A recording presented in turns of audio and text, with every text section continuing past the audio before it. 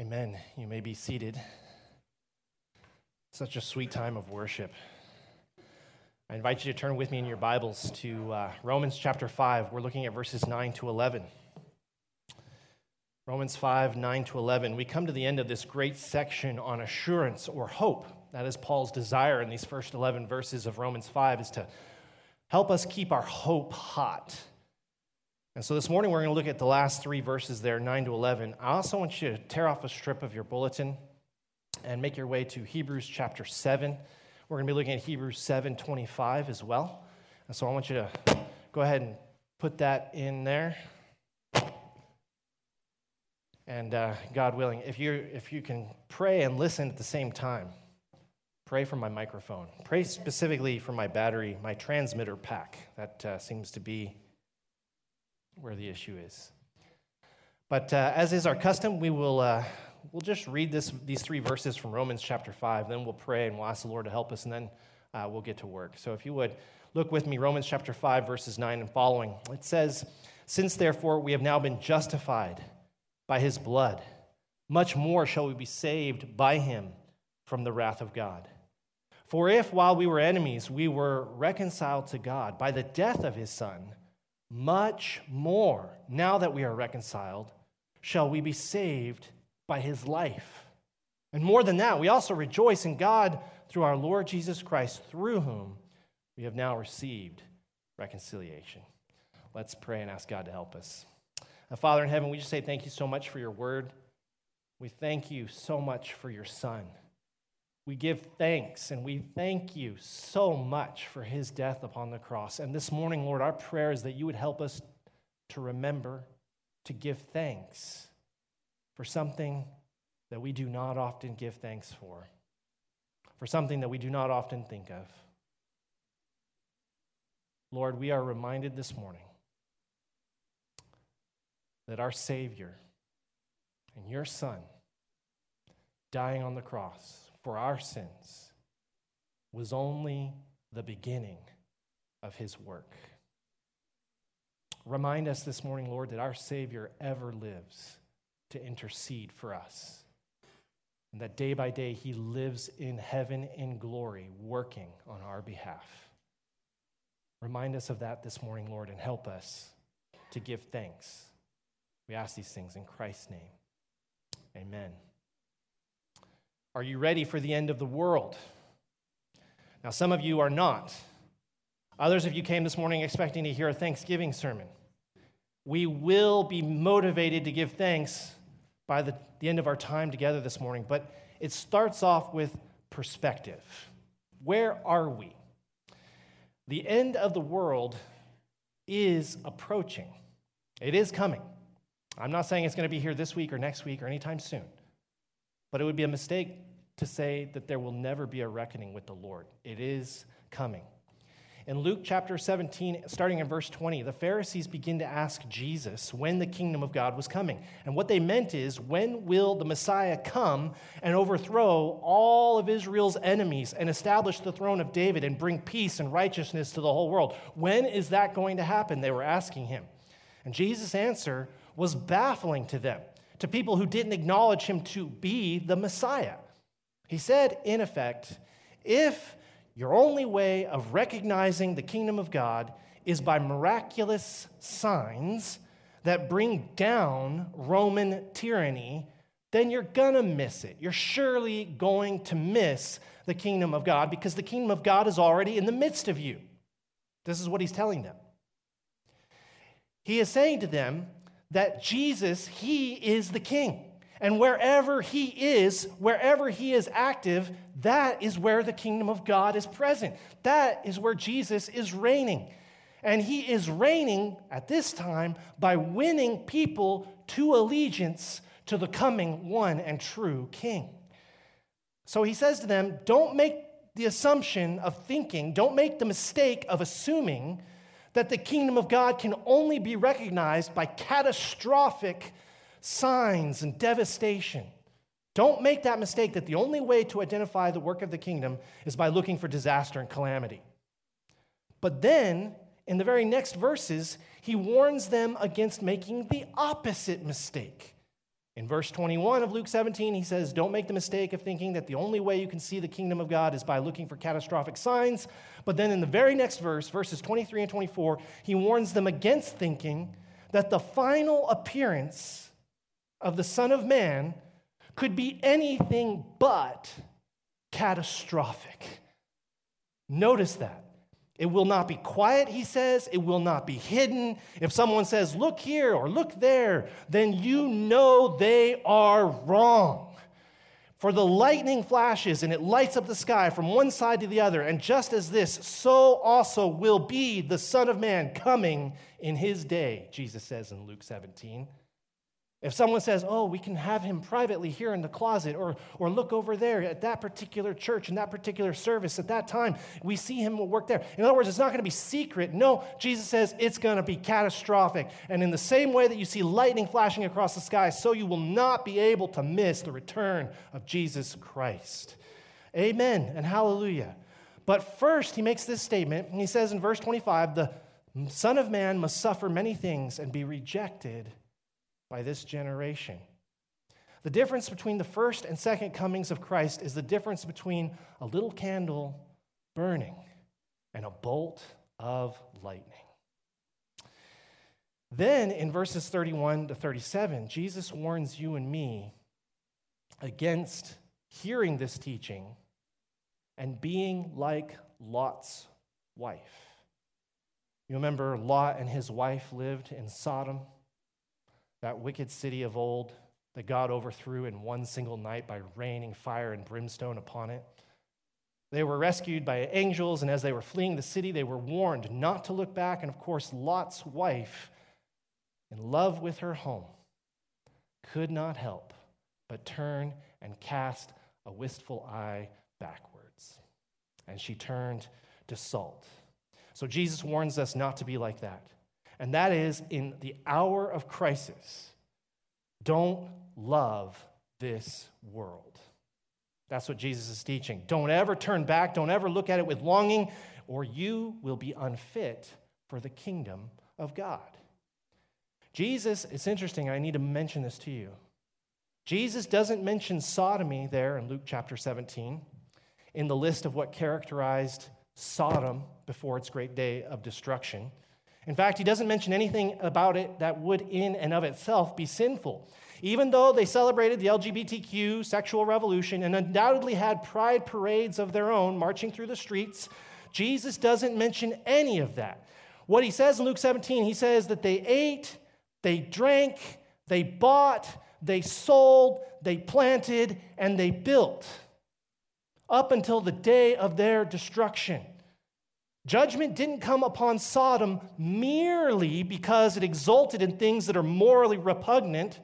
Judgment came upon Sodom because for all that they were doing, bad as well as good, for all that they were doing, all of their activity was utterly and totally godless. It was godless, both the bad and the good. And so in all of these warnings that Jesus is giving to you and me in Luke chapter 17, I take away this point. Celebrating sin can keep us from the kingdom of heaven and the kingdom of Christ. But the good things in life, just as much as the evil and morally repugnant things, can keep us just as insensitive to the reality of God. And we should be on guard against both that which is morally repugnant as well as that which would make us insensitive and indifferent to the coming of Christ. At the end of all of this, in Luke chapter 18, Jesus tells an interesting parable. He says there was a widow who was denied justice, and she kept going to the judge over and over and over and over again, begging for justice. And Jesus makes this interesting statement. He says, the judge, he didn't fear God and he didn't have any respect for men, but this woman just kept beating him down day after day after day. And so he says to himself, though I don't fear God nor respect man, I'm just going to give her what she wants because she just keeps coming and beating me down day after day with her requests. And he says, so also Will not your heavenly Father execute justice for you speedily? But then he poses this really interesting question. Nevertheless, not if, he says, not if, but when the Son of Man comes, will he find faith on the earth? The crux of all of Jesus' teaching about the end of the world is this: God is ready to work for us, for our blessing. The problem is that we turn to all other manner of devices, searching for our own security, searching for our own stability, looking to our own needs, rather than looking to God. Our hope, then, can be quickly diminished. Our hope, then, can be quickly washed away so that we look at the things of this life and we try to find our hope in what we can see, as opposed to finding our hope in the power of Christ's kingdom unseen. Now, the reason I mention all of this to you this morning is because we've been looking at how to keep our hope hot these last 4 weeks, working our way through verses 1 to 11. And this morning we come to the greatest reason for hope and the greatest reason why we know our hope can stay hot with Christ. Paul lays it out for us. And what I want us to do this morning is I want us to pick apart these 3 verses, 9 to 11. And what I want to leave you with this morning is that your focus would be on Christ, that you would continuously be gazing to him, that he would be the focus of your prayers, and that your prayers would be the focus of your worry rather than your career or societal events, so that in all things you would know Christ is king and your hope is in him. Look with me in chapter 9, Romans 5. Paul makes this statement. He says, since therefore we have now been justified by his blood. And Paul has spent all of chapter 3 and chapter 4 really unpacking this. Because of what Christ has done for us on the cross, the greatest obstacle to our being reconciled with God has been addressed. We were sinners, and in the next verse he's going to call us enemies. That is, we were hostile to God and God was hostile to us. It wasn't a matter of disagreement. It wasn't as though we're sitting in a coffee shop having a conversation and we've come to a difference of opinion. We were at war, and he is equally at war with us. Our sin was rebellion against him, and his wrath was justice and judgment against us. We were diametrically opposed to each other, but because of Christ bearing the weight of our sins, we can give thanks this morning because Christ has upheld the just standard of God, and he has given salvation and freedom and pardon to all those of us who have hoped in Jesus, which means we're no longer enemies. Now we are reconciled with God through Christ. He says, having said that, he makes that statement. If you look in chapter 9, he says, now, since therefore we have been justified by his blood, he makes this really interesting statement. And if you have a pen or a pencil, I invite you to underline it. He says, much more shall we be saved by him from the wrath of God. Now, the ESV puts of God in there. A number of other translations, NIV, will do that as well. But you should understand that the words of God are not actually there in the text. Translators have put that in there in order to make it explicit that you and I know what we're talking about here. We're talking about the wrath of God. But literally what it reads is, because of Jesus, he says, much more shall we be saved by him, by Jesus, from the wrath. That's what's being stated here, the wrath. And I think what Paul has in mind is he has 2 ideas here. He has our eternal judgment, but he also has those coming trials and tribulations which are coming upon the earth as the forerunners of the eventual day of the Lord when Christ returns.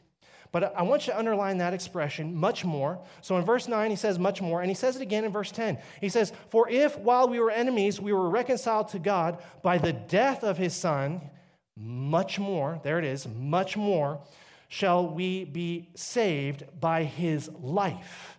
What Paul is alluding to there is the fact that Christ died for us, and that has saved us, but that was only the beginning of our salvation. He says, Christ died, we were reconciled, and as a result of that, much more shall we be saved from the wrath of God, but Christ lives, and as a result of that, much more shall we be saved as a result of his life. That's what he's driving at here. Now, you're hearing that, and you're like, what does that actually mean, much more? This is what we would call an a fortiori argument. Clear enough? Okay, maybe you're not familiar with that terminology. If you attend our classical school here, you ought to be familiar with that terminology, having taken logics, but I will spare all of our grade 7, 8, 9 students the embarrassment of being given a pop quiz from the pulpit.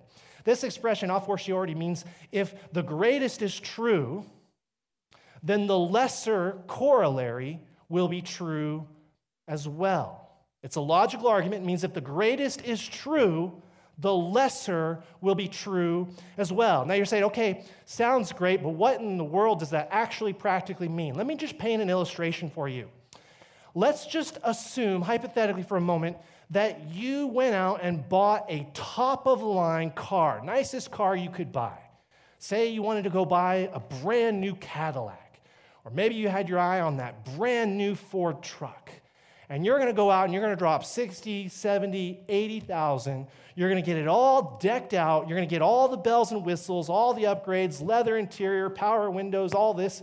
You know, you're going to get the $2,000 brake lights that can tell you when someone is hiding in your blind spot. I mean, you're just going to go all in on this thing. And let's just say you go and you're at the dealer and he's like, do you want this nice new truck? And you say, yes, I do. And you plop down $60,000. Here are your keys. Great, I'm excited. You jump in your brand new truck. It's got that new interior, new car smell. You just love that smell. You fire it up. Oh, that engine's purring like a kitten. Sounds great. You drive it home. You park it in your driveway. You go inside. You say, wife, honey, check it out, my new truck. She's like, hey, let's go for a joyride. Maybe go get some ice cream or something. Sounds great. You jump in your truck. You put your key in the ignition. Click, click, click, click, click, click, click, click. What is that, you wonder? It's the sound of a dead car battery. Just enough juice to make your starter solenoid engage and make that clicking sound, but that's about it. Not enough to actually spin your engine, crank your engine over. You get out of the truck, you scratch your head. Your wife says to you, well, what do you think it is? You know what it is. You've heard that sound before. That's a dead battery. She says, well, what are you going to do about it? Nothing. I already spent $60,000 on this truck. I could care less what happens to it now. And you throw your keys on the driveway and you go inside, and that's the end of that. Does that sound logical to you? Of course not. If you've dropped 60 grand on a truck, and for whatever reason you get it home and it's got a dead car battery, well, how much does a car battery cost? Well, I mean, it depends. Around $100, $120. So if you're going to drop $60,000 on a brand new automobile, if you're in for a pound, if you're in for hundreds of pounds, then surely you're not going to have a problem dropping a few more pennies. You've heard the expression, in for a penny, in for a pound. That's an expression that speaks to the sunk cost fallacy. This has to do with you and me and the foolishness with which we often approach investing. The idea is you put in a few pennies on a bad bet, and you're not sure whether it's going to work out or not, and it starts to go sideways, but you want to recoup that initial investment of a few pennies, so you start to put more money into it to try to pull out the few pennies that you put into it, and what happens is you start to sink more and more and more money into ultimately a thing that is just not worthwhile, and you lose your money. You and I, we make these kinds of gambles, but here's the deal. All of us here, we can all attest to that moment in which we put in a little bit of money, and then we just kept putting in more money and more money because we didn't want to lose that initial investment.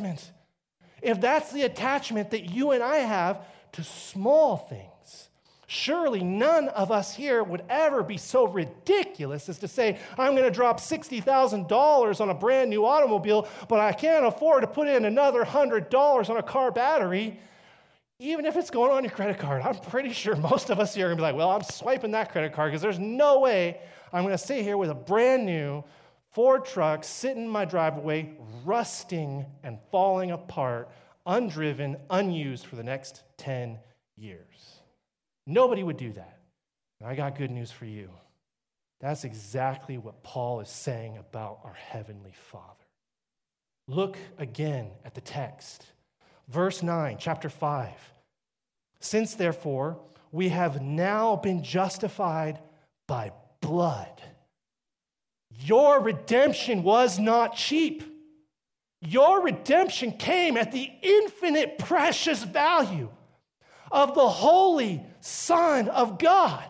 As it says in John 3:16, the only begotten Son of God. It was his only child, and he was the creator of the universe, holy, precious, loved by the Father. God puts his Son in and purchases you with the price of blood.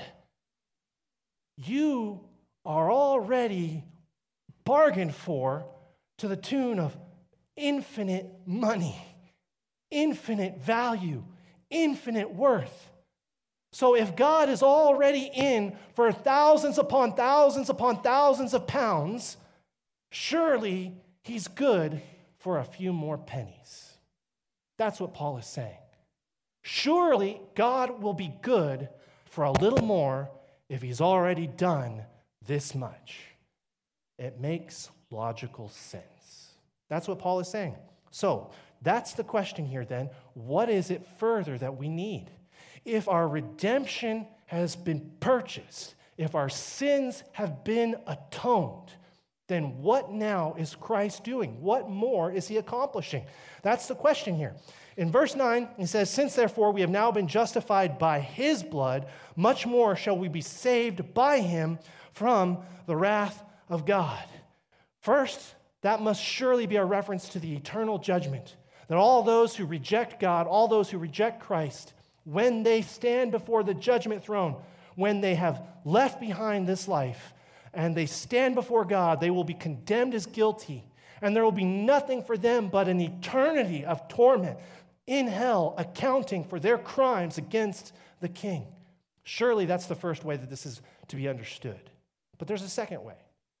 You see, there will be a catastrophic time of divine judgment that comes upon this earth just before the day of the Lord. His day is here and now. His kingdom is here and now, though it is imperceptible. We are not to make the mistake of thinking that his kingdom is only observed through the catastrophic. It is observed through the calm, gathered worship services of the church. The Christian brother or sister who's preaching the gospel, we understand that. But by the same token, the kingdom of God will come and be preceded by catastrophic events. I was at men's Bible study on Tuesday. We looked at Joel chapter 1. Such a great passage. I'm so grateful we're going through the minor prophets. It's been so long since I've done any kind of an intensive study through the minor prophets. I was reminded of some great truths. We had a great conversation. One of the things that Joel chapter 1 talks about is this locust swarm that eradicates all of the food in Israel. We had a great discussion about that. But I was talking to the Lord. I was standing in my driveway. I think it was on Wednesday or Thursday.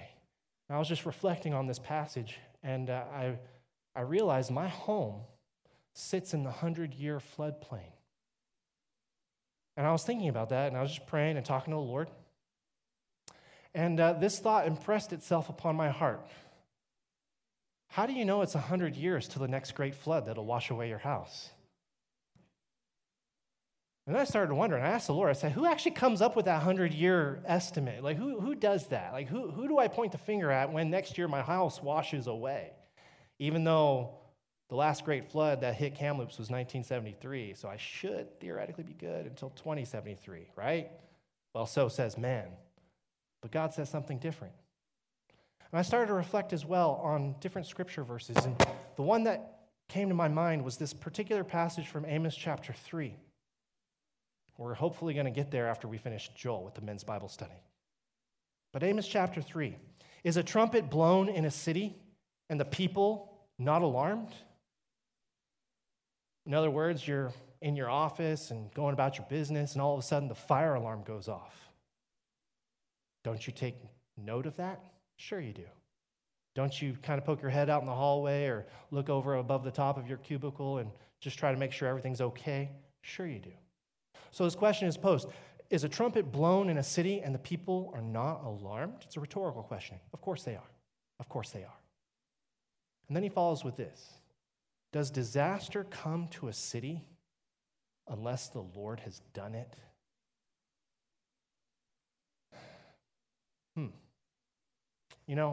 In 2017, we had the greatest wildfire season in this province that has ever been recorded in the history of British Columbia. 1.2 million hectares burned, but by the grace of God, no human lives were lost. His mercy was with us, but we must also acknowledge his judgment was coming. The very next year, in 2018, even more land burned, 1.3 million hectares. And of course, we see all this burning and all this destruction, and the air was thick with smoke that year. Whereas in Kamloops, we had minor irritations and disturbances as a result of smoke, in the summer of 2018, they had 10 is the highest in terms of the air quality rating. Like if you set a 10, it's like dangerous, don't go outside. And we were at like a 22. I mean, it was crazy. You couldn't see more than 10 feet in front of you. Was there a great revival that swept across British Columbia? I didn't see it. Did church attendance uptick? No. Were there pastors calling for solemn assemblies and fasts and calling for prayer for our province? This pastor didn't. And so then what happened in 2019? You may have heard of it, little virus, COVID-19.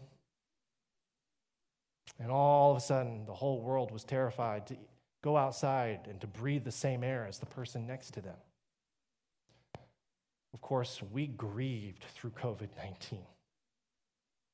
Every other province restricted worship gatherings. I mean, most of them very severely. You could only have 50 people gathering or 10% or whichever was smaller. But the point was every other province in Canada still allowed for some kind of a worship gathering, but not British Columbia. And then what happened?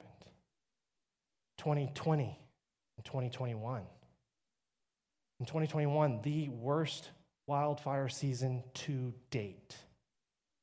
More fires, more hectares, but this time entire cities disappeared overnight.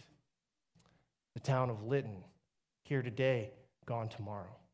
All of us took shelter, and in fact, a number of people from Logan Lake came this way as the fire approached Logan Lake, and we were all praying and saying, Logan Lake may not even be here tomorrow. God in his mercy spared Logan Lake. But what made that wildfire season unlike all the other seasons before, it was preceded by a heat dome in which conservative estimates suggest as many as 600 people died. Whereas we'd had wildfires and we'd had catastrophes, God in his grace had not struck with the blade of vengeance. We got through it, and we said to ourselves, well, I'm glad that's over. Now we can all go back to life as normal. The wildfire season came to an end in September, and in October and November, we had a very new phenomenon that we experienced that we'd never seen before. An atmospheric river, they called it. I was doing the math because I hadn't even seen any reporting on this, but around 7 inches fell across a 400 square mile area, the interior of British Columbia. If you're doing the math, that adds up to around 4.8 billion gallons of water. If you're curious how much that is, that's about the volume of the little Shuswap. Of course, everything had been completely burned away, so the water normally would be held in check by various trees and vegetation. That didn't happen. It all ran downhill towards Vancouver. We lost the Coquihalla, and for a period of time, Kamloops was cut off. And what did we realize during that event? We only have about 2 to 3 days worth of groceries on the shelves. This last season, there was a reprieve from the wildfires. We still had them, but they weren't as severe. And yet, we are now currently in the midst of a very severe drought. Just last night, I'm watching the news, and they have climatologists, which is a very new division of science. It used to be meteorologists, but they don't want the stigma of being associated with weathermen, so they call themselves climatologists. Climatologists being interviewed on Global News. And what they're saying is that as a result of the drought that is now sweeping our province, we're experiencing warm weathers, which you and I have been giving thanks to the Lord for, this really prolonged summer into fall. But all the rivers are drying up, and now the salmon are not able to swim upriver to spawn. Their concern, of course, is for the salmon. But the recommendation by the end of the report is we really need to move away from diesel and gasoline vehicles to Teslas and electric vehicles. And I listen to all of that, and I can't help but think to myself,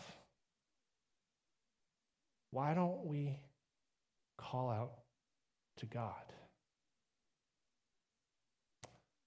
Why are the churches not crying out to the communities and the neighborhoods around us and saying, the Lord reigns, and surely he is not pleased with the decisions we've been making as a province or the decisions we've been making as a country?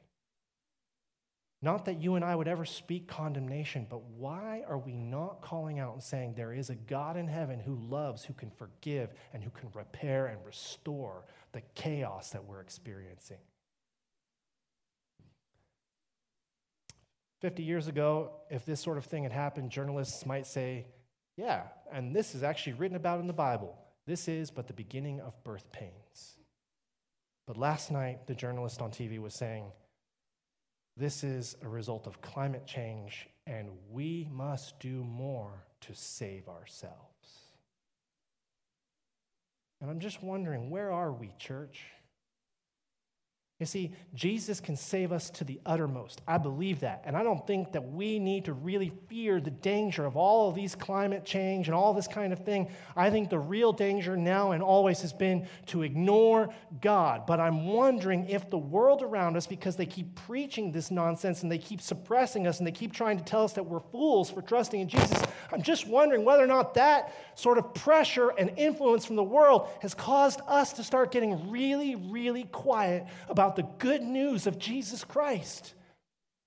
See, the danger that Jesus warned about in Luke chapter 17, he said there are two dangers. There's oppression, there's torture, there is obviously the world coming after you to persecute you as a result of your faith. But then the other danger that he was warning about was this. The greatest danger that you and I experience is not the persecution of the world, it's the coldness of our faith by a hope that has stopped seeking Christ and may have been pressured by two things, persecution, but almost certainly decadence.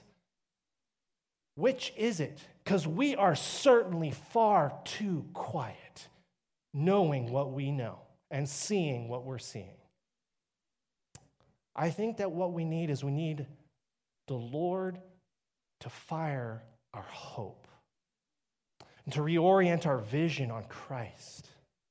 And so I invite you to turn with me to Hebrews chapter 7, verse 25. Bunyan, the famous author of Pilgrim's Progress, used to be a drunk.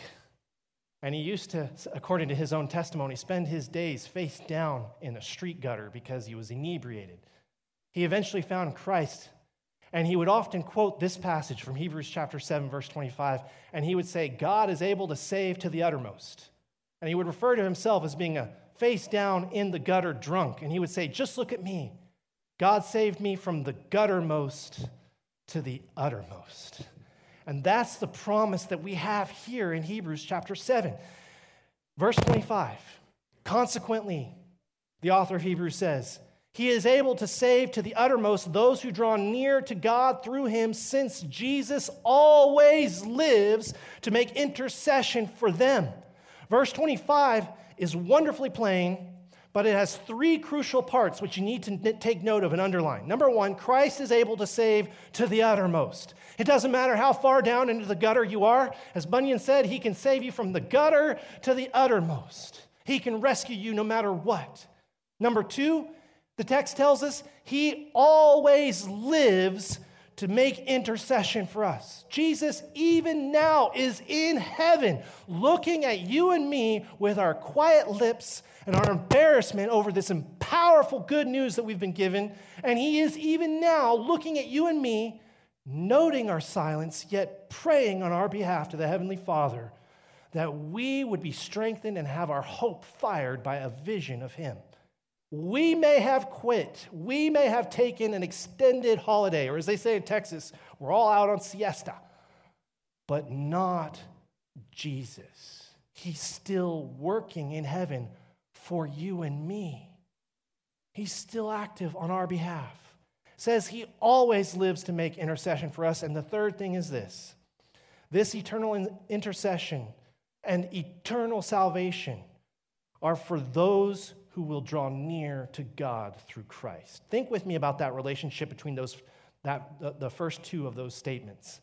Christ is able to save forever, to the uttermost, and Christ always lives to make intercession for us. So what's the connection? I think it's made explicit in this particular verse, and it's extremely important. It says that he is able to save us forever. Forever he is able to save us. Since or because he always lives to make intercession for us. In other words, our future eternal salvation hangs on Christ's eternal, forever happening intercession for us. He is always interceding for us. And this implies two things, two huge things for us. Number one, there is something that we're always being saved from. And number two, our eternal security depends upon Christ's enduring ministry. Now, he never quits, which means we are never lost. However, even now today, there's something we need Jesus to save us from. As you sit here, brother and sister, on this Thanksgiving day, there is something stalking you, or perhaps there's something in your heart that you're aware of that is dragging you away. Jesus can save you, and he wants to. He lives to. That's what Hebrews is telling us. This means that when we talk about our salvation with people, we shouldn't speak of it in static terms. I'm reminded of the evangelists that will come up and say, "Hey, brother, are you saved?" And of course, the correct answer, if you know Jesus, is you reply to him, "Why, yes, I am." But you know what? It's just as biblical to say, "No, I'm not." Not in the sense that I'm not one day going to be saved, but that as Christians, we struggle through two realities. We are saved and we are still being saved. Yes, I'm saved, but yes, I'm still waiting for the final and ultimate salvation that comes when our Lord returns. And that's what the author of Hebrews is driving at here. We should not speak about our salvation in these static terms as though I prayed a prayer or I believed something 30 years ago at Vacation Bible School and now I'm good and I never have to think about it ever again. Jesus saves, once saved, always saved, but he lives to save you day by day. Your salvation then isn't a once and done affair. It is always ongoing. It is always dynamic. Have we quit on Christ? Have we stopped chasing after him and pursuing him? Have we been shamed into silence by the world around us? Jesus now is working to fire your hope in him. That's what he's doing. The presentation of his person in heaven as fully divine and fully human before the throne of God on your behalf is happening so that he can make intercession. I think what this means is that when he is in heaven interceding for us, he is speaking to the Father about each one of you individually, pleading for you, praying for you. And the basis of his intercession is not some lame sacrifice, not some Old Testament sacrifice of a sheep or a lamb or something like this. The basis of his intercession is his own blood. And he stands before his heavenly Father who loved him. And he's saying, on the basis of my sacrifice on the cross and the shedding of my blood on the cross, help these people. And to be more specific, he's looking at you saying, help him. Help her. Jesus lives to save us to the uttermost.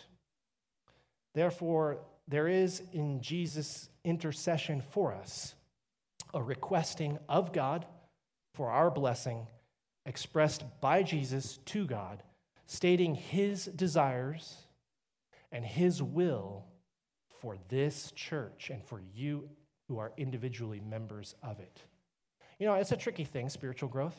I can speak with some experience as a pastor, trying to encourage people to be in their Bibles more, trying to encourage people to pursue fellowship more. And I know from experience, time and again, you're at a Bible study or you're at someone's house having coffee, there's a time in which you need to give a little bit of a rebuke, but you also have to be mindful of that because we have ego, we have pride, and so if you're in a group of other men and something comes out in conversation, that might not be the best time to address it or to speak to it, but then another brother is sitting there watching you not say something and starts to think, oh, you know, you're just a lame pastor. You need to be speaking to these issues. Never appreciating the dynamics and the tension of all of this. And so you're looking for those private moments, you're looking for those quiet conversations, you're seeking to help people grow in their faith, you're seeking to help encourage them and to motivate them. It's a tricky business. Jesus now is reigning on the throne before the Father, taking you through difficult situations, through trials and tribulations, in order to sharpen you in your hope in Christ. At other times, he is sparing you from temptation. He is keeping you back from being led into certain situations and certain circumstances because he knows, he ain't ready for that just yet. Whether you're mindful of it or not, whether you're attentive to it or not, Jesus, every second, every minute, every hour of every day, is working on your behalf before the Father, and he desires your blessing. The problems come when we don't listen to him. We don't pray the prayer he taught us to pray. Don't lead me into temptation. We don't pray as he's taught us to pray. We don't look to him. The issue here, then, is that we run off on our own path, doing our own thing, and experiencing the heartbreak and the sorrow of our own choices. But Jesus doesn't quit on us. He is still working. Which brings me to my third point that I want you to see. It says there in verse 11, more than that, this a fortiori argument. If the lesser is true, the greater is true. But what's interesting about verse 11 is that it is a throwback to verse 3.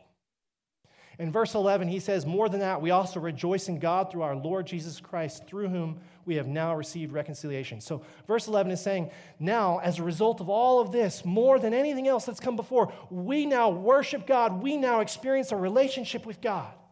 But, as I said, it's a throwback to verse 3. You go back to verse 3. What does verse 3 say? Starts off the same way. More than that. See the parallel there? More than that, though, look at what he says. We rejoice in our sufferings. We rejoice in our sufferings knowing that suffering produces endurance, and endurance produces character, and character produces hope, and hope does not put us to shame because God's love has been poured into our hearts through the Holy Spirit whom he has given us. In verse 11, Paul says, more than that, we rejoice in God. And that is a throwback to what he has just finished saying in verse 3, which is to say, more than that, we know God is in control and everything is being worked by God ultimately to form holiness and character in us. And now the greatest reason for hope, the greatest reason for why we should never quit on Jesus is because Paul says Jesus even now is living in heaven, living to save us to the uttermost, interceding on our behalf. I have prayed and thought long and hard about how best to illustrate this. And I think the best illustration I could come up with is Peter. The night before Jesus was to be crucified, Peter had sworn, I'll never deny you. I'll never forsake you. I'm with you to the end, even if it kills me. So sure of his own faith he was. And Jesus' response, Simon, Simon, Satan has demanded to have you that he might sift you like wheat. It's going to be a crushing experience. And for any ordinary man, including Peter, it'd be the kind of experience that would break his faith, cause him to fall away, maybe become apostate.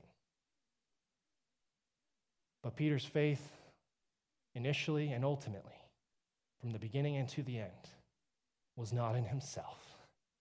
It was in Jesus. And so Jesus says, you're about to go through something.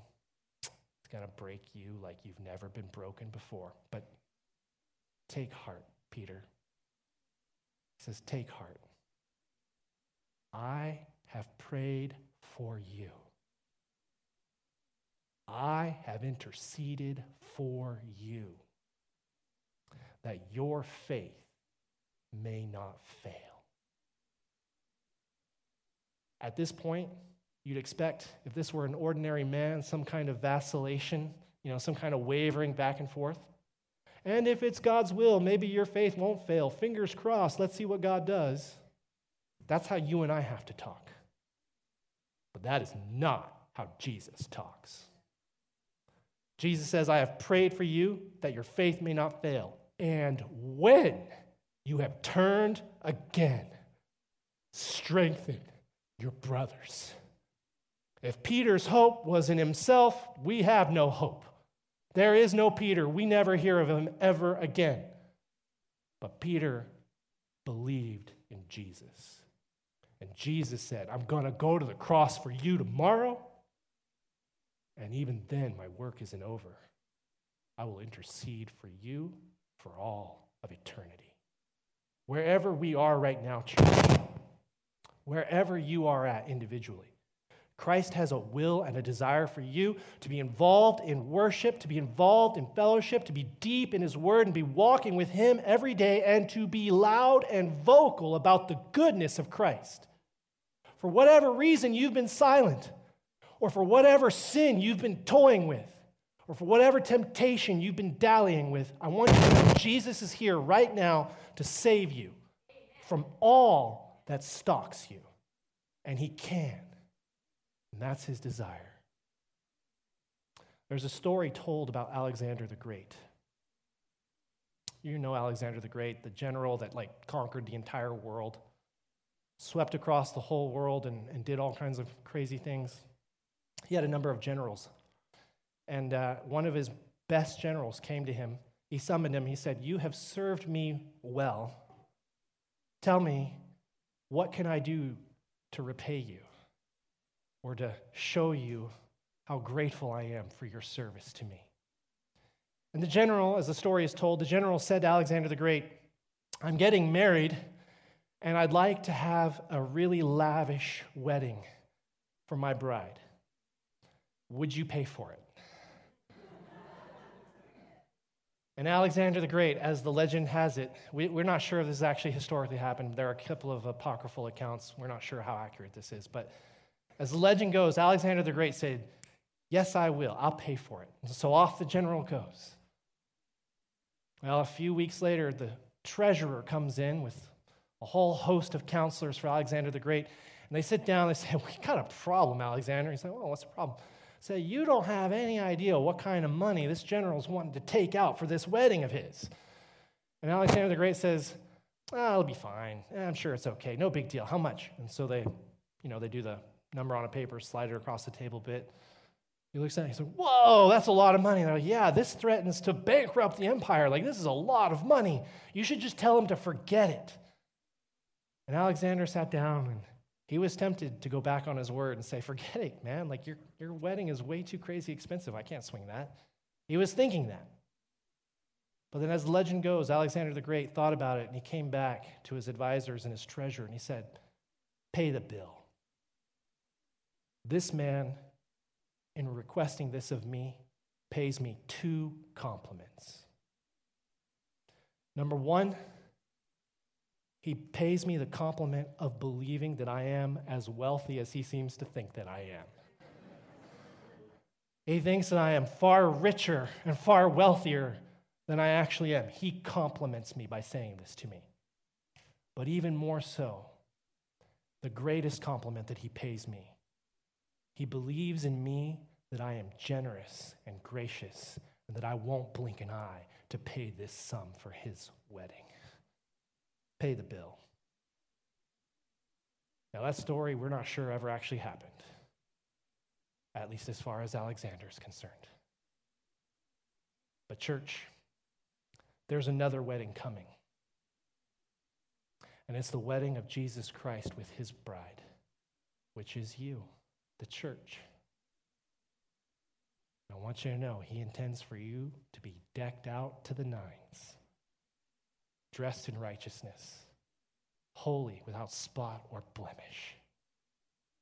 And he has gone before the Father, and he has asked that the Father would spare no expense to make you ready for that day.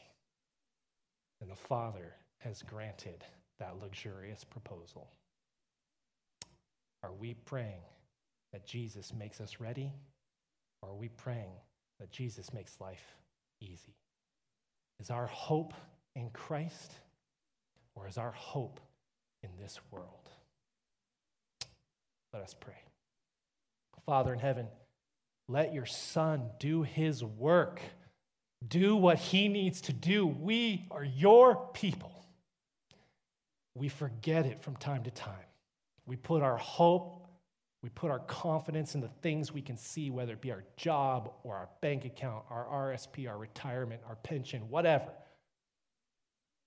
It's all a lie. Just as they say I shouldn't have a flood at my home for the next 70 years, so this world makes many false promises. Help us, O Lord, to know that you can heal this earth, you and you alone, and help us daily to give thanks to your Son for healing us and helping us to walk in holiness. Don't quit on us, Jesus. And we rejoice because the promise you have given is that you never will. We ask these things in Christ's name. Amen.